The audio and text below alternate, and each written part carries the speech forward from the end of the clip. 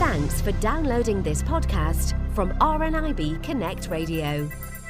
It's time for our first visit of 2017 to E Access Bulletin. Now, each month we'll be speaking with Tristan Parker and we'll be talking about some of the highlights on the forthcoming free publication, which looks at all sorts of topics around assistive technology.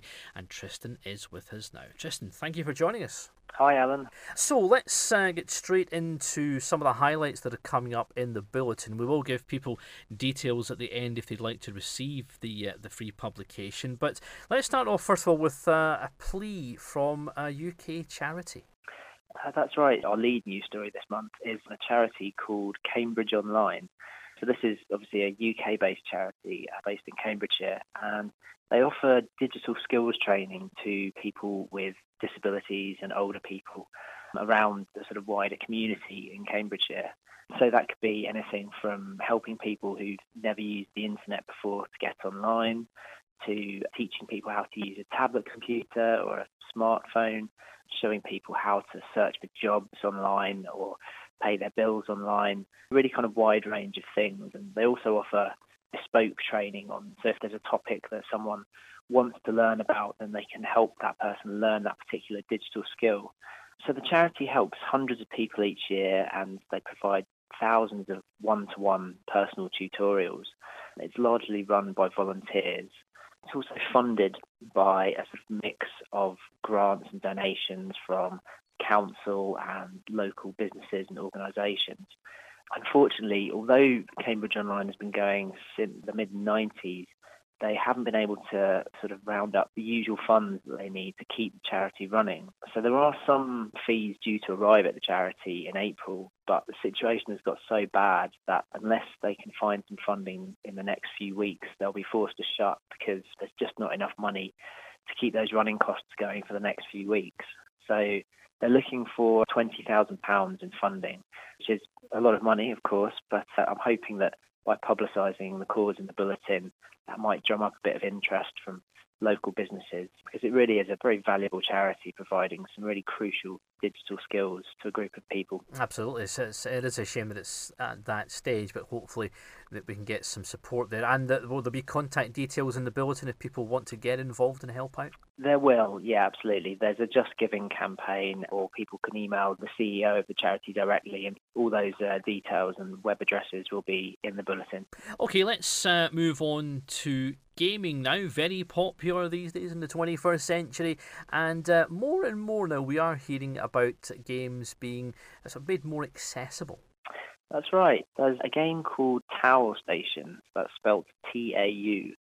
It's a kind of online role-playing game, I suppose. It's got a science fiction theme. It's set in the future, and players have to kind of explore this universe that's been created for them.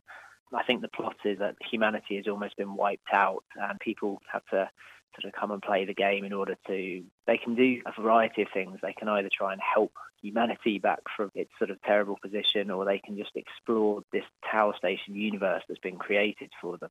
But the main thing is that the developers were really, really keen to make the game as accessible as possible to people with all kinds of impairments or disabilities. They put in a huge range of accessibility measures, probably more than I've seen in a game before. As you said, accessible gaming, it is becoming a more of a recognised issue now, which is fantastic. But I feel that developers of Tau Station really kind of went that extra mile.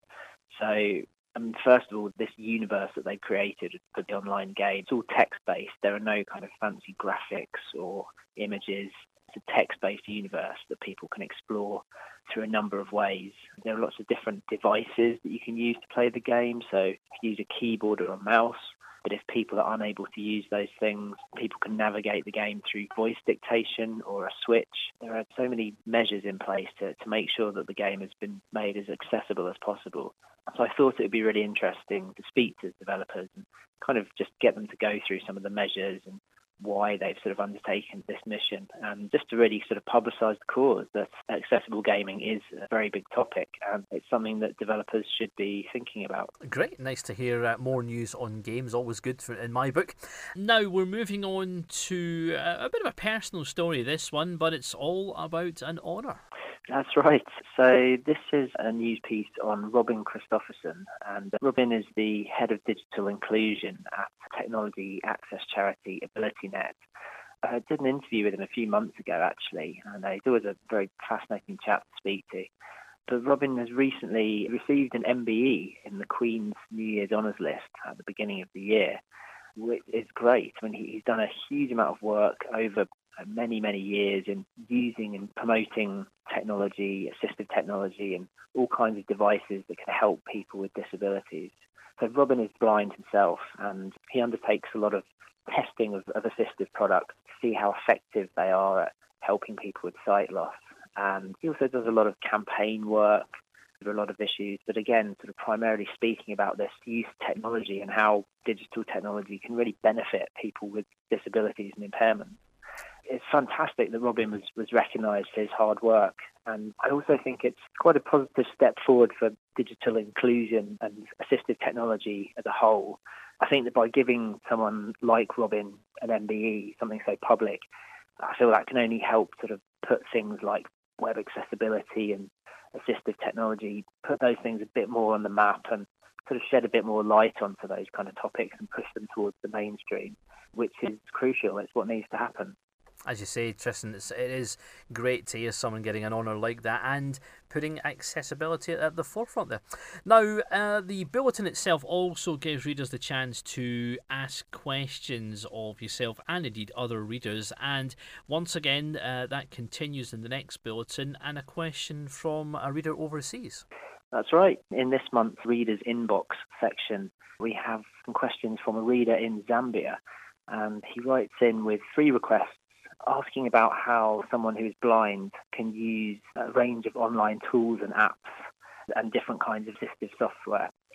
So, first of all, the reader, whose name is Mabanga Chipalo, apologies if I've pronounced that incorrectly. First of all, he says that he's interested in writing books, and he's looking for information on how someone who's blind can write manuscripts, but using speech dictation programs. So that's his first request. And he also asks for information on how people with sight loss can use LinkedIn. LinkedIn, of course, is a very popular networking and job-seeking site. So he's kind of interested in using LinkedIn a bit more, but being blind, he wants to know how he can sort of best use the site. The final topic is that he wanted to know how he might be able to use PayPal.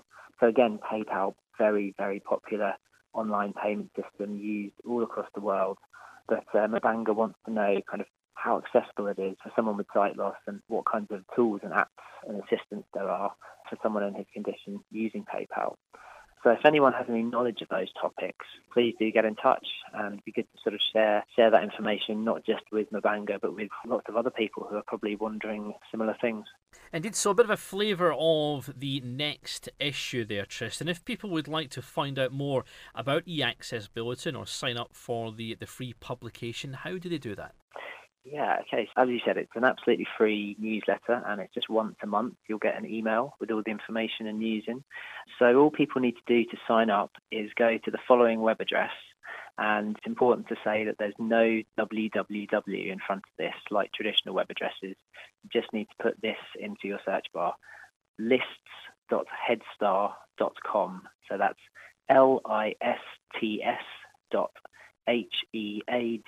lists.headstar.com with no www in front of it.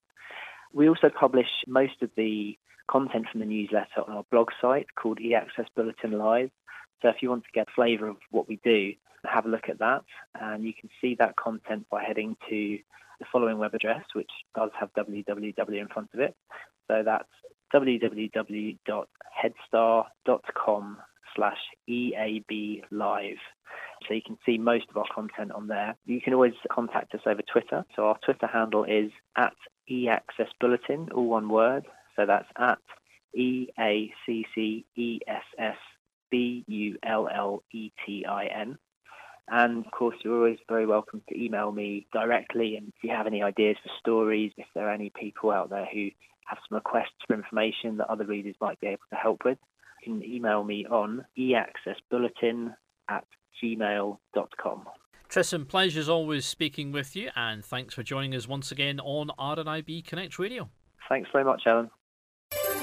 For more downloads like these, visit rnibconnectradio.org.uk/podcasts.